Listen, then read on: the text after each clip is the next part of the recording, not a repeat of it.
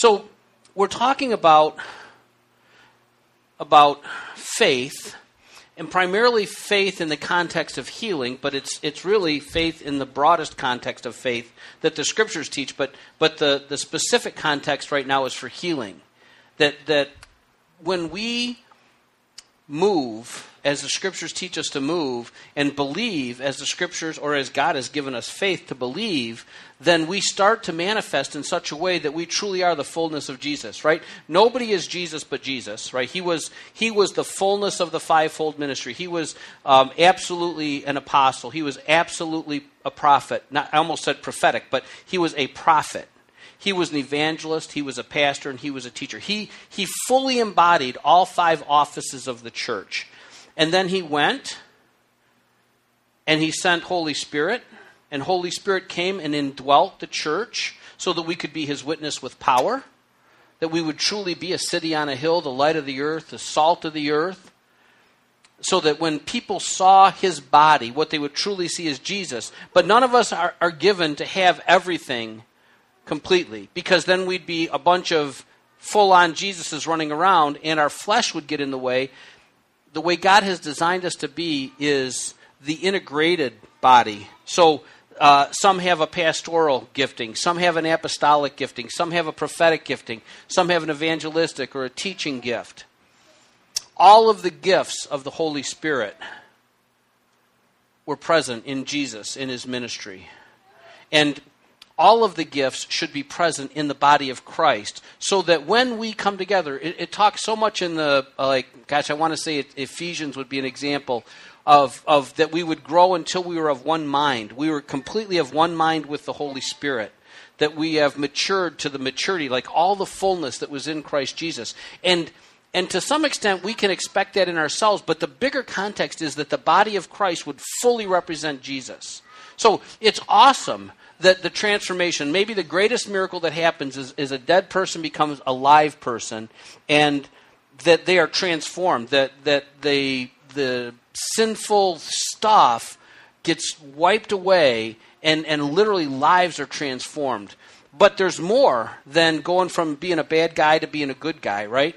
There's the power of the kingdom that's to be manifest through the church. And that's the context of us pressing into this faith that we've been stirred to just, by listening to a CD from a guy that Dr. Yeboah left for us. So, just a little bit of history. Last week we looked at some of the ask scriptures. Whatsoever you ask and believe, those kind of things. Can we truly hang our hat or go to the bank on ask whatever you want and know that it's yours? There's a little bit of conditions in there, but can we really believe that? That's kind of the conversation today. And then what is this faith? We'll start to discern what that faith looks like. And if I forget to say it at the end, because it's not in my notes, faith is a gift from God. Right? When we say I repent, we repent because he's given to us repentance. We have to actually be graced with repentance to actually repent. Each and every one of us has been given a measure of faith. And we're to operate in the faith that we have. Nobody is without faith. There is no born-again Christian person that has no faith. And the person that's not born again has the grace of God on them when they get born again, so that they can have some faith to actually come to faith. So,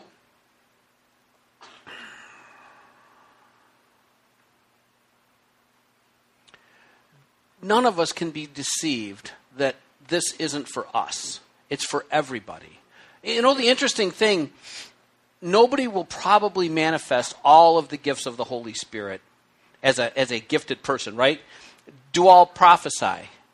Or are all prophets? No, not everybody is prophet. But can all prophesy? Yes, right? So then the scripture says, do all heal? Now, when I think of Thurman Scrivener, I don't think of him as a guy like John G. Lake who walks like in this gifting of healer.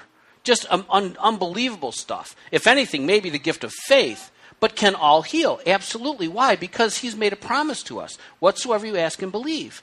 And if we will ask and will believe, then we can heal the sick. And the church, I think this will be next week or the following week, depending on my studies, I don't think we're supposed to be sick. I don't think we're supposed to ever be sick. I think we're supposed to live in divine health. And when we're sick, there's something that's happened that's caused us to be outside of God's divine will for us. So, is everybody have the John G. Lake representation gift of healing? No, probably not. The Bible would indicate that that's true. But just like anyone can prophesy, and everyone should desire to prophesy, everyone can heal in faith and be healed in faith. Okay, so can we take these ask scriptures literally? Two that I read you last week, I want to read you again. Psalm 138, the second sentence, the B portion of that scripture. For you, is speaking to God, for you, God, have magnified your word according to all your name. Now, God's character is impeachable, right? I mean, he's absolutely without flaw in his character. And he has spoken things in his word. And what he's saying is, I have placed my name in accordance with my word. That if my word should not be true, then my name, my character is not flawless. I will stand my name next to my word as truth. Well, we know that God's word is absolute and it's true, and he's backed his word with his very name. God's name will never be besmirched. Not honestly or truthfully, right? People can say whatever they want about God, but that doesn't make it true. He's literally said, it's just like, I think the Apostle Paul was very, actually humble. He was so humble he was able to say this to people, follow me as I follow God. Because he had a confidence in his ability to walk in holiness, that he humbled himself and took the risk to say, follow me. He put himself, his name, next to his walk with God such that people could follow him and trust that they were following Jesus the same way. That's what God's telling us in this scripture. You can trust my word because I put the very value of my name next to it. And then in Numbers 23:19, it speaks to God in that same way. God is not a man that he should lie. Like you and I, we could lie, right? I mean, we could just, who knows what, be tempted or stumble or afraid or who knows what and tell a lie. But God can't. His very character won't allow him to speak an untruth. God is not a man that he should lie, nor a son of man that he should repent. He'll never have a reason to repent. Has he said, and will he not do it? If he said it, he'll do it. If his word says it, then he will back it up. It will be done. Or has he spoken and he will not make it good? He's spoken. When praying, whatsoever you ask and believe, know that you have it. He's spoken. Will he not back it up? Of course he'll back it up. There's only a couple of conditions, it looks like, that stand between that particular statement and the fulfillment of that particular statement. And it appears that would be his will and belief or faith. Two scriptures. Somebody quoted this one already today. Mark 11:23 and 24. Truly I say to you, whoever says to this mountain, be taken up and cast into the sea, and does not doubt in his heart, but believes that what he says is going to happen, it will be granted him. Therefore I say to you, all things for which you pray and ask, believe that you have received them, and they will be granted to you. So, believe and do not doubt. Believe and do not doubt. It's a condition. He says, anything that you ask for, if you believe that you're going to have it, you have it, but you can't doubt. Right? James chapter 1, really strong words here. But he must ask in faith without any doubting. For the one who doubts is like the surf of the sea, driven and tossed by the wind. For that man ought not to expect that he will receive anything from the Lord, being a double-minded man, unstable in all his ways. Seems like harsh words, right? But it's just truth. He's just saying, listen, if you're going to ask, now the specifics of this is asking for wisdom, if you read it in the context of James chapter 1. But I believe the principle is true when you read it next to Mark chapter 11 and all the other places that we see ask and believe. So when we ask, we can't have any doubt. Doubt doesn't trump faith. Doubt replaces faith. There's not like, man, I have decent faith, but I have a little bit of doubt. I think the scriptures are telling us then that's doubt, and we shouldn't expect our prayers to be answered. And I promise you, I'm going to teach on how do I gain this faith. The answer is you already have it. I mean, the big answer is you already have it, and you just need to exercise it. So when doubt tries to enter your mind, you put up your shield of faith, and you take that flaming arrow, and you reject it. And you just say, no, by the word of God, I believe that this is true, and it's done because he said so. And it doesn't necessarily have to entail some overwhelming sense of, I can't have any doubt because I believe so well. It might be that you have to stand in faith. You have to persevere in faith. Okay, so no doubt. Now the second one is God's will. 1 John 5:14 and 15. This is the confidence we have, or the confidence which we have before him, that if we ask anything according to his will, he hears us. And if we know that he hears us in whatever we ask, we know that we have the requests which we have asked from him. So, if we understand that we're praying in God's will, Scripture tells us he hears us. So if we're praying outside of his will, he's not hearing those prayers. But if he hears the prayers, then we know we have them, right? So, Lord, I want to love my wife like Jesus loved the church and gave himself up for her. I'm asking you to help me to have that kind of godly love for my wife. Is he going to hear me or isn't he?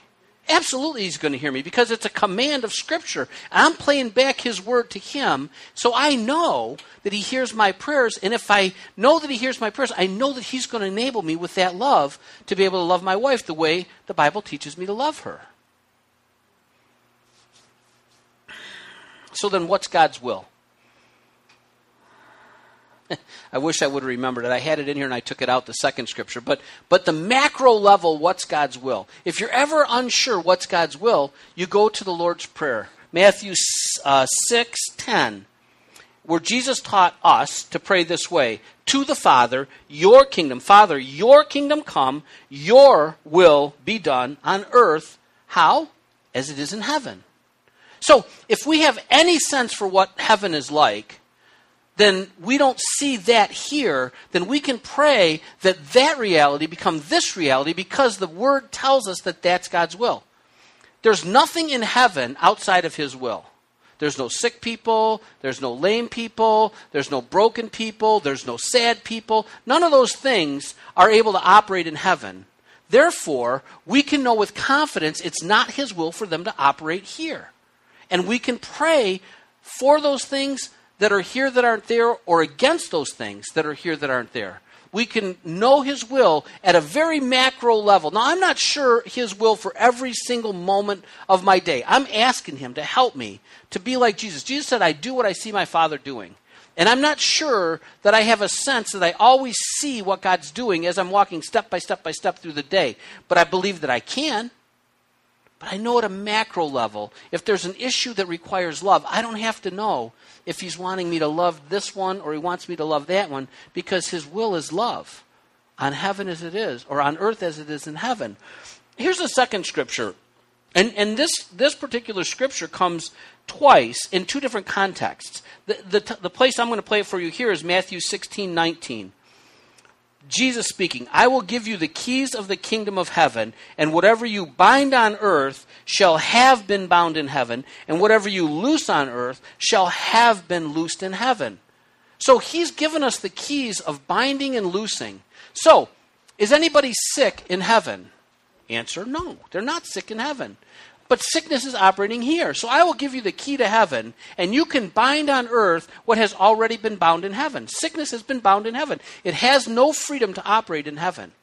He says, I'm giving you the keys to the kingdom of heaven, and whatever you bind on earth. Now, if you look at your NIV or even King James, it doesn't say shall have been. But I've studied this quite a bit, and most of the people, maybe all the ones that I've read or listened to, indicate that it's referencing what's already been done. Like, whatever you bind on earth shall be bound in heaven. No, it's already bound in heaven. So whatever you bind on earth has already. So if you try to bind love, like, no, I'm binding love, there won't be any love here, you can't. Because it's not bound in heaven. It hasn't been bound in heaven.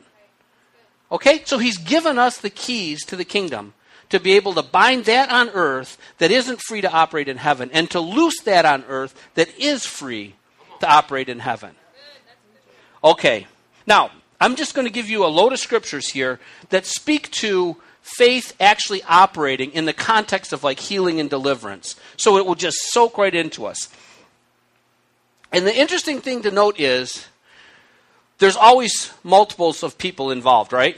In one scripture, there's a person praying or walking in faith for healing, and there's somebody else who's either getting healed or not getting healed. Faith is important in both places. And that's what we're going to see here. Jesus in his hometown said this, or the scripture says this, and he, being Jesus, did not do many miracles there because of their unbelief. So Jesus himself was limited in his ability to do miracles because the people that he was operating with didn't believe. So there's an important key there that the person who is receiving would have some element of faith to actually receive the miracles. Now, that context was his hometown. They knew him as little wet behind the ears Jesus, running around the village and the town, and they couldn't imagine, just like his very own family could, that he was actually the Messiah, this God-man on earth, and because of their unbelief, he was very limited in his abilities to bring about the kingdom in their midst. Matthew 17, 19, and 20. This is the story of a man whose son, the Bible describes him as a lunatic. He was demon-possessed.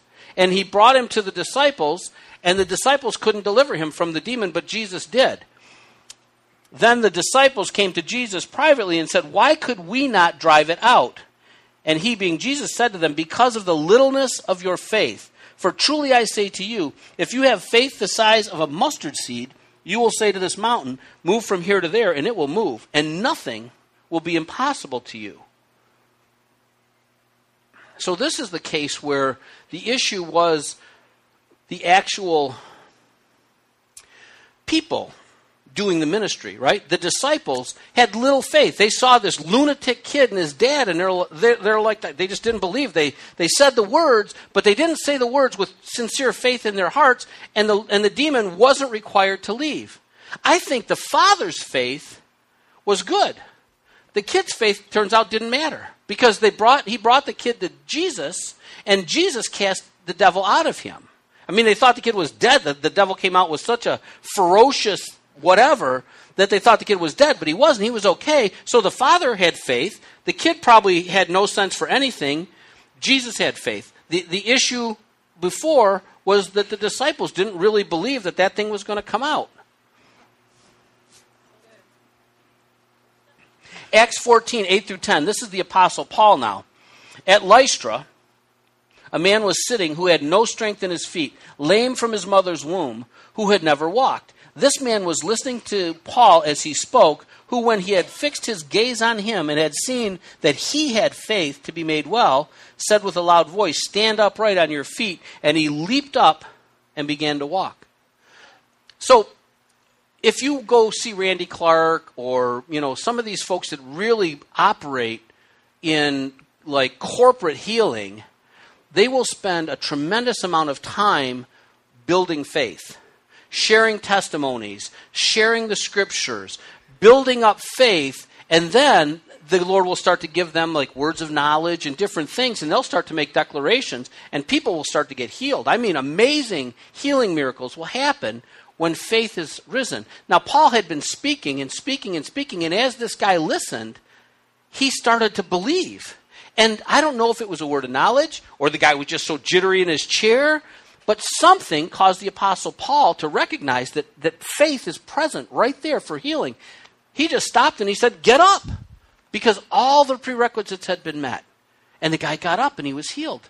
So as we're praying for people, we should be looking for that as we're trying to explain to them. And the anointing will be on us to explain to them about the testimonies we've seen or the testimonies we've heard, what the scriptures say. It's like being a salesperson. Ben Green, you know this. Whenever you've got your order, you shut up, right? Because all you can do then is damage. Once the person's agreed to buy your stuff, you just need to take the check and go home, right? And that's what the Apostle Paul did. He saw, man, the order was ready to be collected. He said, "Get up right now and walk." It's the guys at the Temple Gate Beautiful, right? There's the guy he can't take care of himself, and he's hoping that they'll throw him some money. And he's got silver and gold. I don't have any of that for you, but what I do have, I give you. Get up, because faith was present for him to be healed. Now, this is a long course of Scripture. It's awesome.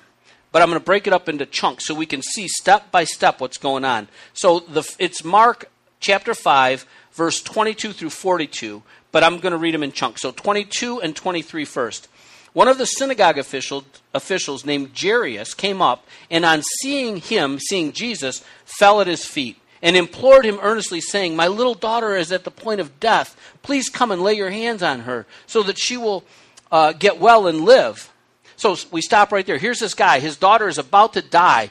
He knows about Jesus. He comes running to Jesus, and he just throws himself down at Jesus' feet, and he says, "Please come and heal my daughter." The guy's got faith, right? There's no faith problem with this guy. And Jesus got faith. So we continue.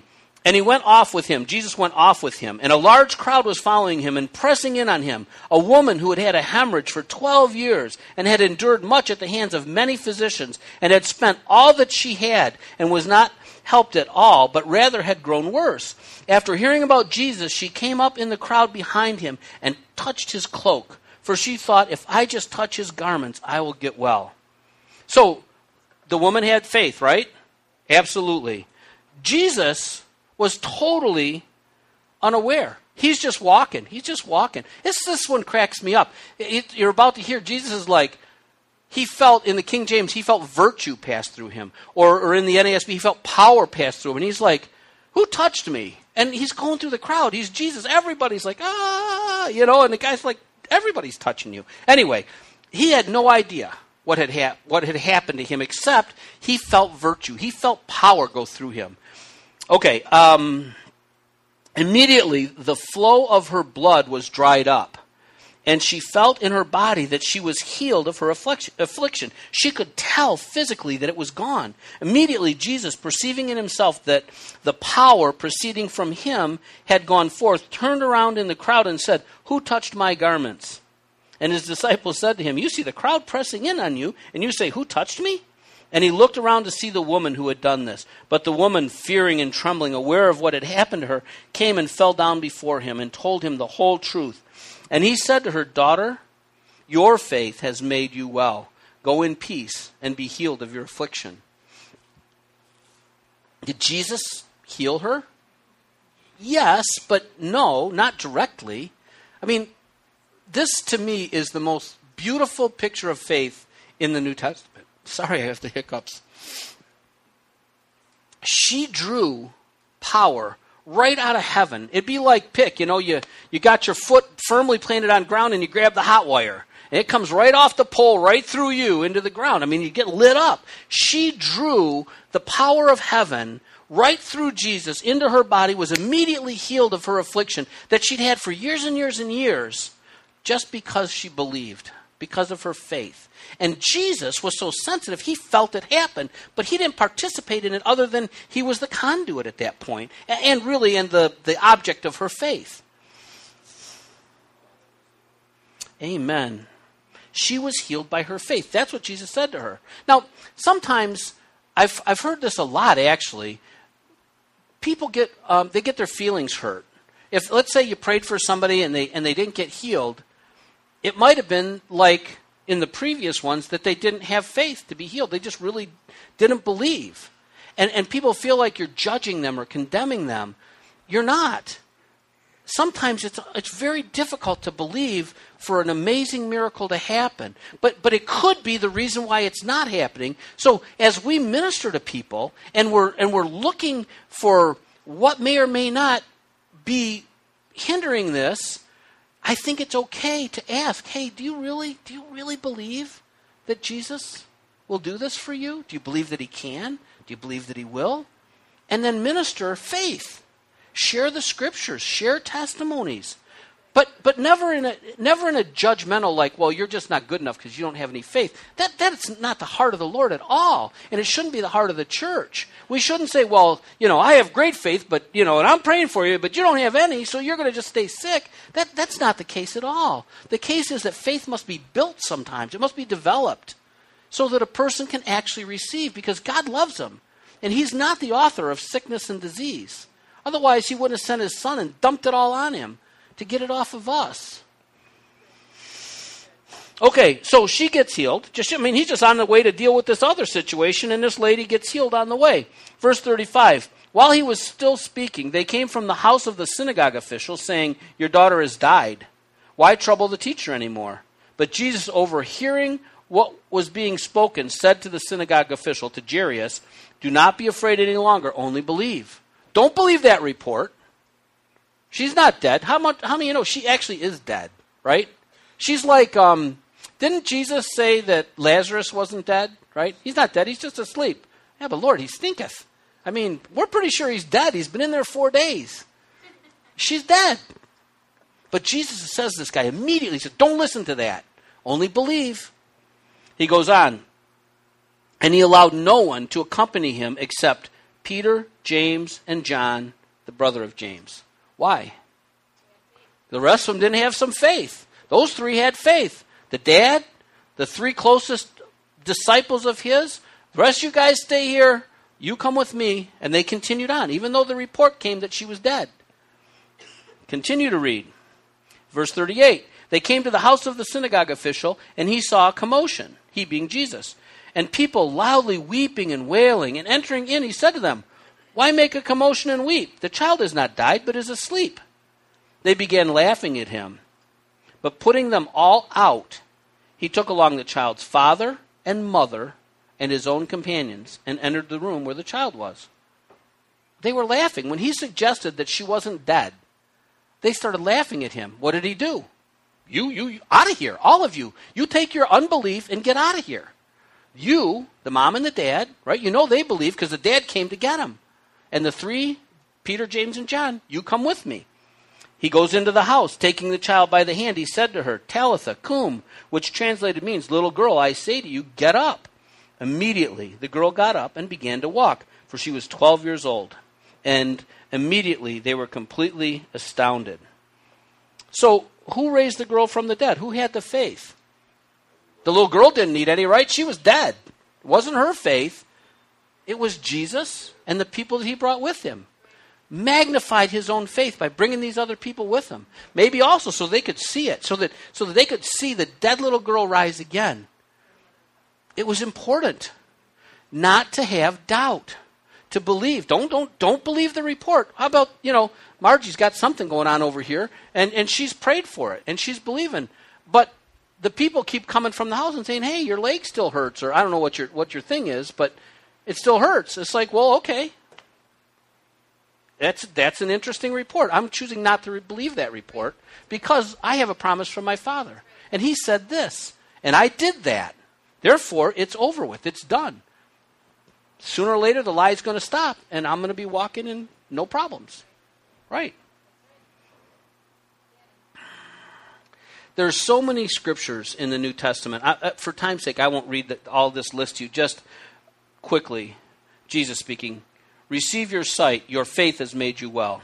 Then Jesus said to her, O woman, your faith is great. It shall be done to you, it be done for you as you wish. And her daughter was healed at once.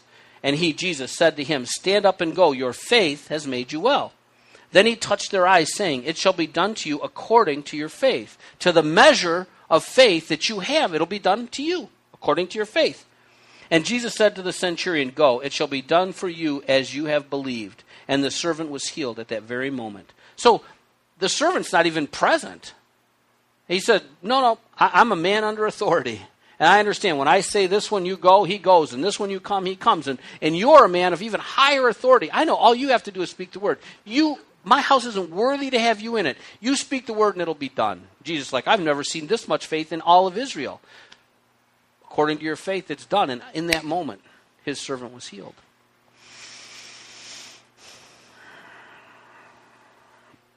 So, for today, the thing that I'm challenging us, like the collective us, including myself, is do we believe God's word is true? Do we believe it? Then we're going to have to stand and say it. Yeah, we'll have to stand and say it. Like, I'm hoping I'm going to be there very quickly. Thurman Scrivener, I guarantee you, it's done. It's done. Because he doesn't have any doubt. Do we believe it's true? To bring forth the kingdom of God, his will on earth as it is in heaven, demands faith. That's the ingredient that has to be applied to us to bring forth the kingdom on earth. Everybody involved, to some extent or another, has to have faith, right? When Thurman Scrivener declared to the doctor that his granddaughter would live and not die, the granddaughter's faith wasn't part of the equation. I mean, her brain was disconnected from her body. She wasn't even conscious. She couldn't express faith if she had to. Gosh, she's only 3 years old. So her faith wasn't an issue, but his faith was. And when the doctor challenged him, you could almost see Satan stirring that doctor. Doesn't even realize that he's being used by the enemy to try to get this guy to waver in his faith. But he wouldn't waver in his faith. Why? Because he had a promise. Because he trusted and believed in the Scriptures.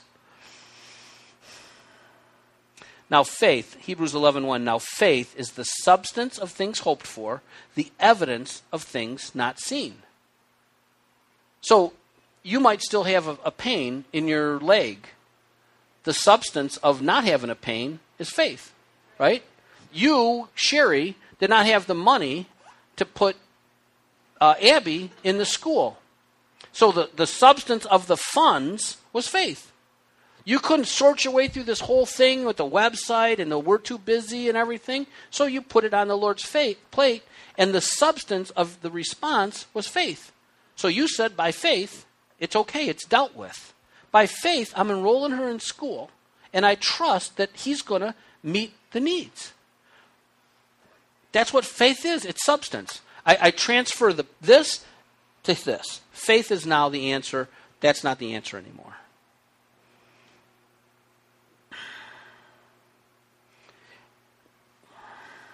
I'm sorry, I'm reading because I want to get the words right. As we pray and ask, faith will be the substance and the evidence of our ask anytime we don't immediately see. I've been blessed to see immediate miracles, you know. It's easy when it's an immediate miracle because you don't need to put faith there anymore. You have the actual physical substance of the lady didn't have, well, I didn't pray this one, Teresa did, but the lady had no calf on her leg, just a stick, just a bone and skin. And in a couple of minutes, she had a full-on calf that matched the other side. Don't need faith anymore because I can touch and see the calf. But in the place where we don't see the evidence of our ask, the evidence has to be faith. And then we continue to ask. We continue to believe. We press in because why? Because God gave us a promise. Let's just decide to believe the Scriptures. And if we have doubt, we'll just decide not to doubt. That's what I've been doing with my knee. It's probably 90 to 95%. The only thing that's left in there is the little bit of lie the devil's trying to get me to believe. And I won't listen to him.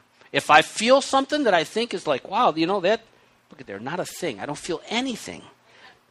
I just say, no, you're a liar. I can't wait till, I keep saying it'll be next week or the next week. You got to come both. I have a testimony that happened years ago where the Lord taught me this, and now he's showing it to me again. I'll share that with you next week, but that's what we have to do. That's what you have to do. It's done. It's been bound in heaven. It's now bound in my leg. It's done. In Jesus' name. Okay. Teresa, will you help me?